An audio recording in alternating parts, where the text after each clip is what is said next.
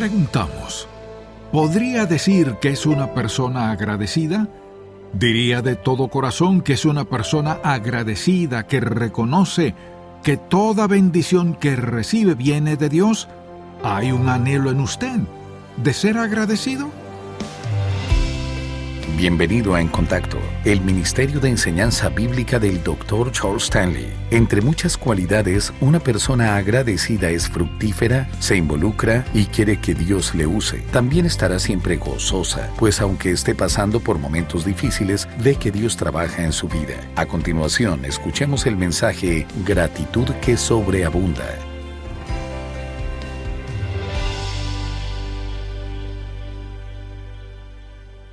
En 1621, los colonizadores de Estados Unidos celebraron el primer día de acción de gracias por la gran cosecha que Dios les había dado.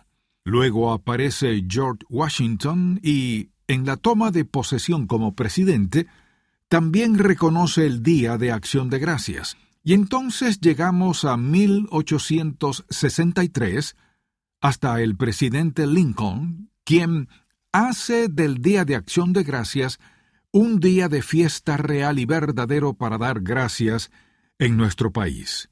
Pues bien, quisiera que vayamos a Colosenses, donde Pablo habla de abundar en acciones de gracias. Leamos Colosenses 2, comenzando en el versículo 6. Por tanto, de la manera que habéis recibido al Señor Jesucristo, andad en Él, arraigados y sobreedificados en Él, y confirmados en la fe, así como habéis sido enseñados, abundando en acciones de gracias. Mirad que nadie os engañe por medio de filosofías y huecas sutilezas, según las tradiciones de los hombres, conforme a los rudimentos del mundo y no según Cristo. Porque en Él habita corporalmente toda la plenitud de la deidad.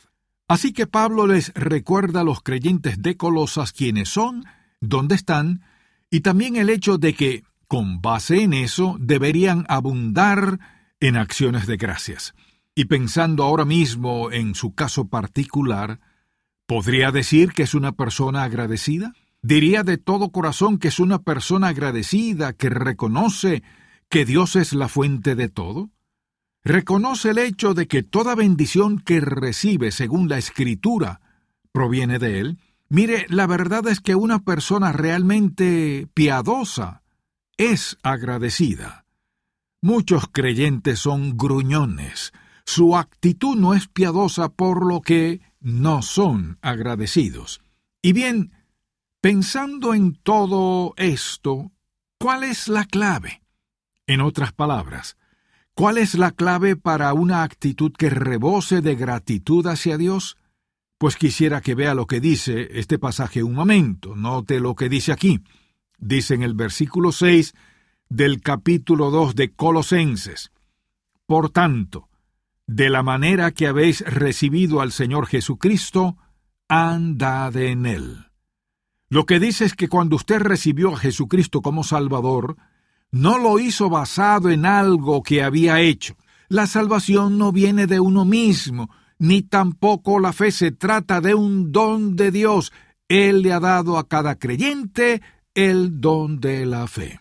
Ahora bien, ¿cuál es nuestro propósito cada día? ¿Por qué lee usted la palabra de Dios? ¿Por qué quiere ser edificado en la verdad? Mire, si alguien le dijera cómo ser salvo y ahí se acabó, ¿cuánto se perdería si lo único que entendiera de la vida cristiana fuera cómo ser salvo? Hay gente que actúa de tal forma que eso debe ser lo único que saben. Pero mire, la salvación solo es parte del fundamento. Jesús es el fundamento, nuestra redención y nuestra salvación. Y sobre esa verdad es que entendemos la seguridad eterna. Sobre esa verdad entendemos que Dios contesta la oración. Sobre esa verdad entendemos que tendremos una resurrección. Sobre esa verdad entendemos que Jesús ya viene, y así sucesivamente. Nosotros edificamos sobre la verdad de Jesucristo. Así que usted y yo tenemos el privilegio de estar bien arraigados y edificar sobre eso o de ser creyentes carnales que solo dicen, bueno, yo sé que soy salvo, pero no me interesan mucho esas cosas de la iglesia. Sí me bauticé, y toman la vida cristiana muy a la ligera. Mire, una persona que toma su relación con Dios a la ligera no es agradecida. Le mostraré en un momento una lista de lo que Dios ha hecho por usted y cómo lo ha hecho. Y usted puede decidir por sí mismo, ¿soy agradecido o no? Fíjese en lo que dice este pasaje. Dice que usted ha sido arraigado, que ha sido sobreedificado y confirmado en su fe. Pues bien, si mira a su alrededor hoy, verá que hay muchas ideas, muchas clases de religiones y todo lo demás, y que lo que la gente ve influye en ellos con facilidad. En otras palabras, si alguien le dijera, dígame por qué es creyente, ¿qué le diría? Le diría, mire, pues he sido salvo, y esto y lo otro. ¿Sabe cómo defender su fe? Fíjese, por eso la iglesia, por eso la adoración, por eso escuchar la palabra de Dios es tan importante. Leamos nuevamente Colosenses 2, versículos 6 y 7. Por tanto, de la manera que habéis recibido al Señor Jesucristo, andad en Él, arraigados y sobreedificados en Él, confirmados en la fe, así como habéis sido enseñados, abundando en acciones de gracias. Pensemos ahora en algunas cosas por las que debemos ser agradecidos. Si yo le preguntara por qué está agradecido, es probable que la mayoría mencione la salud, la familia, o así por el estilo. Pues bien, brinquémonos eso y pensemos en todo aquello por lo cual usted debería estar agradecido y con lo cual no tiene nada que ver, salvo que lo ha aceptado. Y bien, en primer lugar, fuimos escogidos antes de la fundación del mundo. ¿Alguna vez pensó en agradecerle a Dios por eso? Usted no tuvo nada que ver con eso. Hay otra cosa. El Espíritu Santo mora en usted. ¿Y por qué es tan importante eso? Porque es quien lo capacitará y le dará dirección en su vida y el poder para hacer lo que Dios lo llame a hacer. Además, estamos seguros eternamente. Una vez que usted cree en Cristo como su Salvador, nadie puede borrar eso. Nadie puede borrar su nombre del libro de la vida del Cordero en el cielo. Seguros, eternamente. Luego, tenemos los dones del Espíritu. Cuando el Espíritu Santo vino a su vida, ¿qué hizo? Conociéndolo a usted perfectamente y sabiendo la voluntad perfecta de Dios para su vida, le dio dones. Dios le ha dado dones, lo ha capacitado y lo ha preparado para hacer cualquier cosa que lo llame a hacer. Eso es lo que hace. No es algo que hacemos nosotros, sino Él. Asimismo, tenemos el privilegio de tener una relación estrecha con Dios. ¿Entiende lo que significa tener una relación estrecha con Él? Que puede hablar con Él, escucharlo y orar a Él, que Dios puede trabajar en su vida y hacer todas las cosas que están implícitas en su relación personal y estrecha, que satisface toda necesidad y todo deseo de su corazón. Es algo que Él hizo. Y asimismo, nos ha dado paz. Muéstreme a alguien que no sea creyente, y le mostraré a alguien que no tiene paz, no importa cuánto dinero tenga. Y muéstreme muchos creyentes que estén fuera de la voluntad de Dios, y tampoco tendrán paz. Pero nosotros tenemos el privilegio de la paz con Dios y de la paz de Dios en nuestra vida y en nuestro corazón. ¿Sabe cuál es la prueba final de todo eso? Cuando alguien se enfrenta a la muerte sabiendo que en cualquier momento podría acabarse todo, entonces ya no dice en broma, creo más o menos. No, o tiene paz o no la tiene. O tiene seguridad de lo que la Biblia dice, ausente del cuerpo y presente al Señor, o no la tiene. No se puede bromear al respecto. Es evidente y muy claro. Luego tenemos el amor incondicional de Dios. Piénselo. En todo momento de su vida Dios lo ama sin condición. No lo ama si hace esto, aquello o lo otro. Nada de eso. Lo ama y punto. Usted dirá, ¿me ama aun cuando peco? Claro que sí. ¿Y por qué no me detiene? Pues le da el privilegio de ser lo bastante sabio para no pecar contra él y andar en obediencia. Pero lo ama igual. Si me ama, dice usted, ¿por qué causa tanto dolor cuando desobedezco? Porque lo ama. Escuche, amable oyente, si no enviara suficiente disciplina, usted seguiría viviendo en pecado. Todo eso es una expresión de su amor por nosotros. Además, tenemos su presencia momento a momento. Mire, al levantarse por la mañana, si vive solo, no estaba solo, despertó en la presencia de Jesucristo, se subió a su auto y él lo acompañaba. En la iglesia se sentó entre dos personas que no conocía, pero él estaba ahí. En otras palabras, la presencia misma de Dios es un don de Dios para cada uno de nosotros.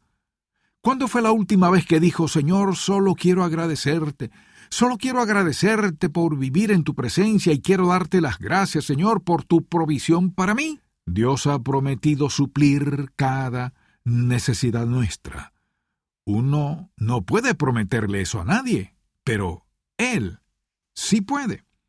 Y ahora pensemos en su promesa de protegernos. Nadie sabrá eso hasta que lleguemos al cielo.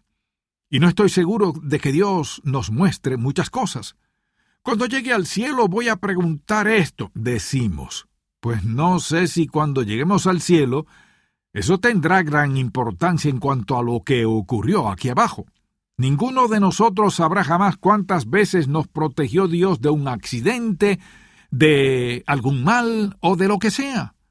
Nunca sabremos cuántas veces nos protegió hasta que lleguemos al cielo, o quizá no lo sepamos. Pero el hecho es que siempre nos protege en nuestra vida. Y ahora esto. Tenemos la promesa de una resurrección corporal. Tenemos la promesa de tener un cuerpo cuando lleguemos al cielo. Y la promesa de reconocernos en el cielo. ¿De dónde vino eso? De Dios. Ninguna cosa que usted y yo pudiéramos hacer podría crear eso. Y bien, hemos mencionado algunas cosas por las que debemos estar agradecidos y con las que usted no tiene nada que ver, salvo aceptarlas. Entonces, ¿cómo podemos ser gruñones? ¿Por qué no abundar en gratitud al pensar que Dios ha hecho todo eso por nosotros? Cada creyente tiene el privilegio de disfrutar de eso o no. Y una buena prueba de la verdadera relación de una persona con Dios es si es agradecida o no. Pues bien, pensando en eso, quisiera que consideremos algo más. Quiero que tome una hoja de papel, y lo que quisiera hacerle es una prueba breve para ver si entra en la categoría de una persona que es agradecida. Pues hay cosas muy evidentes cuando usted es agradecido. Entonces averigüemos qué clase de creyentes somos. Es decir, ¿hay algo que sobreabunde en mi vida? ¿O mi vida parece un fondo arenoso? ¿Estoy rebosando como un río? ¿Sobreabundo en qué? Se lo mostraré en un momento. Quisiera que haga esta prueba, pero si no quiere hacerla, saldrá perdiendo. Tal vez le dé miedo averiguarlo. Sea honesto. ¿Está listo? Muy bien. Número 1. Si tiene un corazón agradecido, tendrá una actitud positiva. No podrá evitar tener una actitud positiva. Vea lo que Dios está haciendo en su vida. En segundo lugar, si tiene un corazón agradecido, será consciente de la presencia de Dios. Si usted tiene un espíritu agradecido, será consciente de la presencia de Dios porque sabe que Él es quien trabaja en su vida, creando las cosas que usted disfruta y quizás dificultades, apuros y dolor, pero aún es consciente de que Dios está ahí y le ayuda a avanzar. En tercer lugar, si tiene un corazón agradecido, tendrá un espíritu humilde. La persona que tiene un corazón agradecido es una persona con un espíritu humilde, porque reconoce que todo es de Dios y nada es suyo, y que Él es la fuente de toda cosa buena que viene a su vida. Hay un espíritu humilde. Luego habrá una actitud de tranquilidad en cuanto a usted. Una persona que abunda en gratitud es pacífica. ¿Por qué? porque ha puesto su confianza en Él. Ve cómo trabaja en su vida, es bendecida de muchas formas y es consciente de eso. Mire, hay mucha gente que es muy bendecida y ni se da cuenta de eso, por tanto, no es agradecida. Luego, alguien que tiene un espíritu agradecido es amable con los demás. Si usted tiene un corazón agradecido, será amable con los demás. ¿Qué puedo hacer por él? ¿Qué puedo hacer por ella? Me pregunto cómo podría ayudar a esa persona. Luego, será generoso, porque reconoce lo que Dios hace por usted. Su gratitud hacia Dios hará que sea una persona generosa. Estaremos dispuestos a compartir lo que tenemos y en realidad lo haremos con gozo, porque al ser una persona agradecida, eso es algo que está en usted y fluye sencillamente, es decir, no debe sorprenderse. Además, si tiene un corazón agradecido, será expresivo. Por ejemplo, si alguien tiene una actitud de gratitud, tendrá que expresarla, tendrá que hablar de ello, no alardear, sino decir, esto es lo que Dios está haciendo en mi vida. O quizás diga, déjeme decirle lo que hará en su vida si confía en Él, si cuenta con Él, si realmente cree en su corazón que lo que dice es cierto y que suplirá todas sus necesidades, sea lo que sea. Asimismo, esa persona estará motivada. Escuche bien, alguien agradecido está motivado para dar, para compartir, para servir y todo lo demás. Está motivado. También tendrá un espíritu de servicio. Tendrá un espíritu de servicio porque quiere ser usado, quiere dar de sí mismo, quiere hacer lo que Dios quiere que haga. Por lo tanto, tendrá un nivel alto de fe. La gente con un espíritu de gratitud tendrá un nivel alto de fe. ¿Por qué? Porque ven a Dios trabajando en sus vidas una y otra vez y miran lo que está haciendo. Sencillamente es parte de su manera de pensar. Luego, podríamos decir que serán fructíferos. Una persona con un corazón agradecido quiere entregarse, quiere involucrarse, quiere que Dios la use, no quiere sentarse por ahí buscando siempre algo para sí misma. Y agregaría una última cosa, y es que estará gozosa. El gozo es esa sensación y esa actitud indescriptibles que, sin importar lo que suceda, hay una efusión positiva, una efusión y un derramamiento de gratitud porque Dios está haciendo algo en su vida. Ahora bien, revise sus anotaciones y vea cómo le fue. ¿Señaló todas las cosas que cree que son ciertas en usted? ¿Les puso alguna marca? ¿O le dio miedo a hacerlo? Pues lo que tiene que resolver es esto. ¿Lo soy o no? ¿De veras estoy agradecido por lo que Dios ha hecho por mí? ¿De veras estoy agradecido por lo que hace en mí? ¿Estoy agradecido por los maravillosos privilegios y oportunidades? ¿Estoy agradecido por lo que me da y por todas las cosas que hemos hablado? Si no lo está, solo hay alguien que puede cambiar eso. Hoy puede decidirlo diciendo, Señor, quiero ser un creyente, una creyente, un seguidor de Jesús que abunda en gratitud. Ahora bien, quizás usted diga, ni siquiera soy creyente, ¿funciona conmigo? No, porque mire, empezamos diciendo que hay que estar en Cristo, fundado, arraigado y sobreedificado en Él. Se trata de su relación con Él cuando Él viene a su vida y usted está dispuesto a confesar su pecado, a arrepentirse de Él y a entregar su vida a Jesús, quien fue el sacrificio expiatorio final en el Calvario que Dios envió y profetizó mucho tiempo atrás desde el huerto del Edén cuando Adán y Eva pecaron. Jesús fue a la cruz por usted. ¿Cómo no entregarle su vida a Él y todo su destino eterno? Usted morirá, no hay duda de eso. La Biblia dice que el hombre debe morir y después de esto el juicio. Usted morirá e irá a algún lugar. Creo que voy a desaparecer, dice usted. Puede creer eso, pero se dará cuenta demasiado tarde de que no fue así. Usted decide si recibe a Cristo como su Salvador y mira cómo inculca en su vida todo esto que hemos dicho. No hay nada mejor que eso. No hay nadie que pueda prometerle algo así excepto Cristo. Le suplico en el nombre de Jesús que le entregue su vida. Deje que Él cambie su vida. Y ¿sabe una cosa? Sobreabundará en gratitud por toda la eternidad. Gracias por escuchar En Contacto, el Ministerio de Enseñanza Bíblica del Dr. Charles Stanley.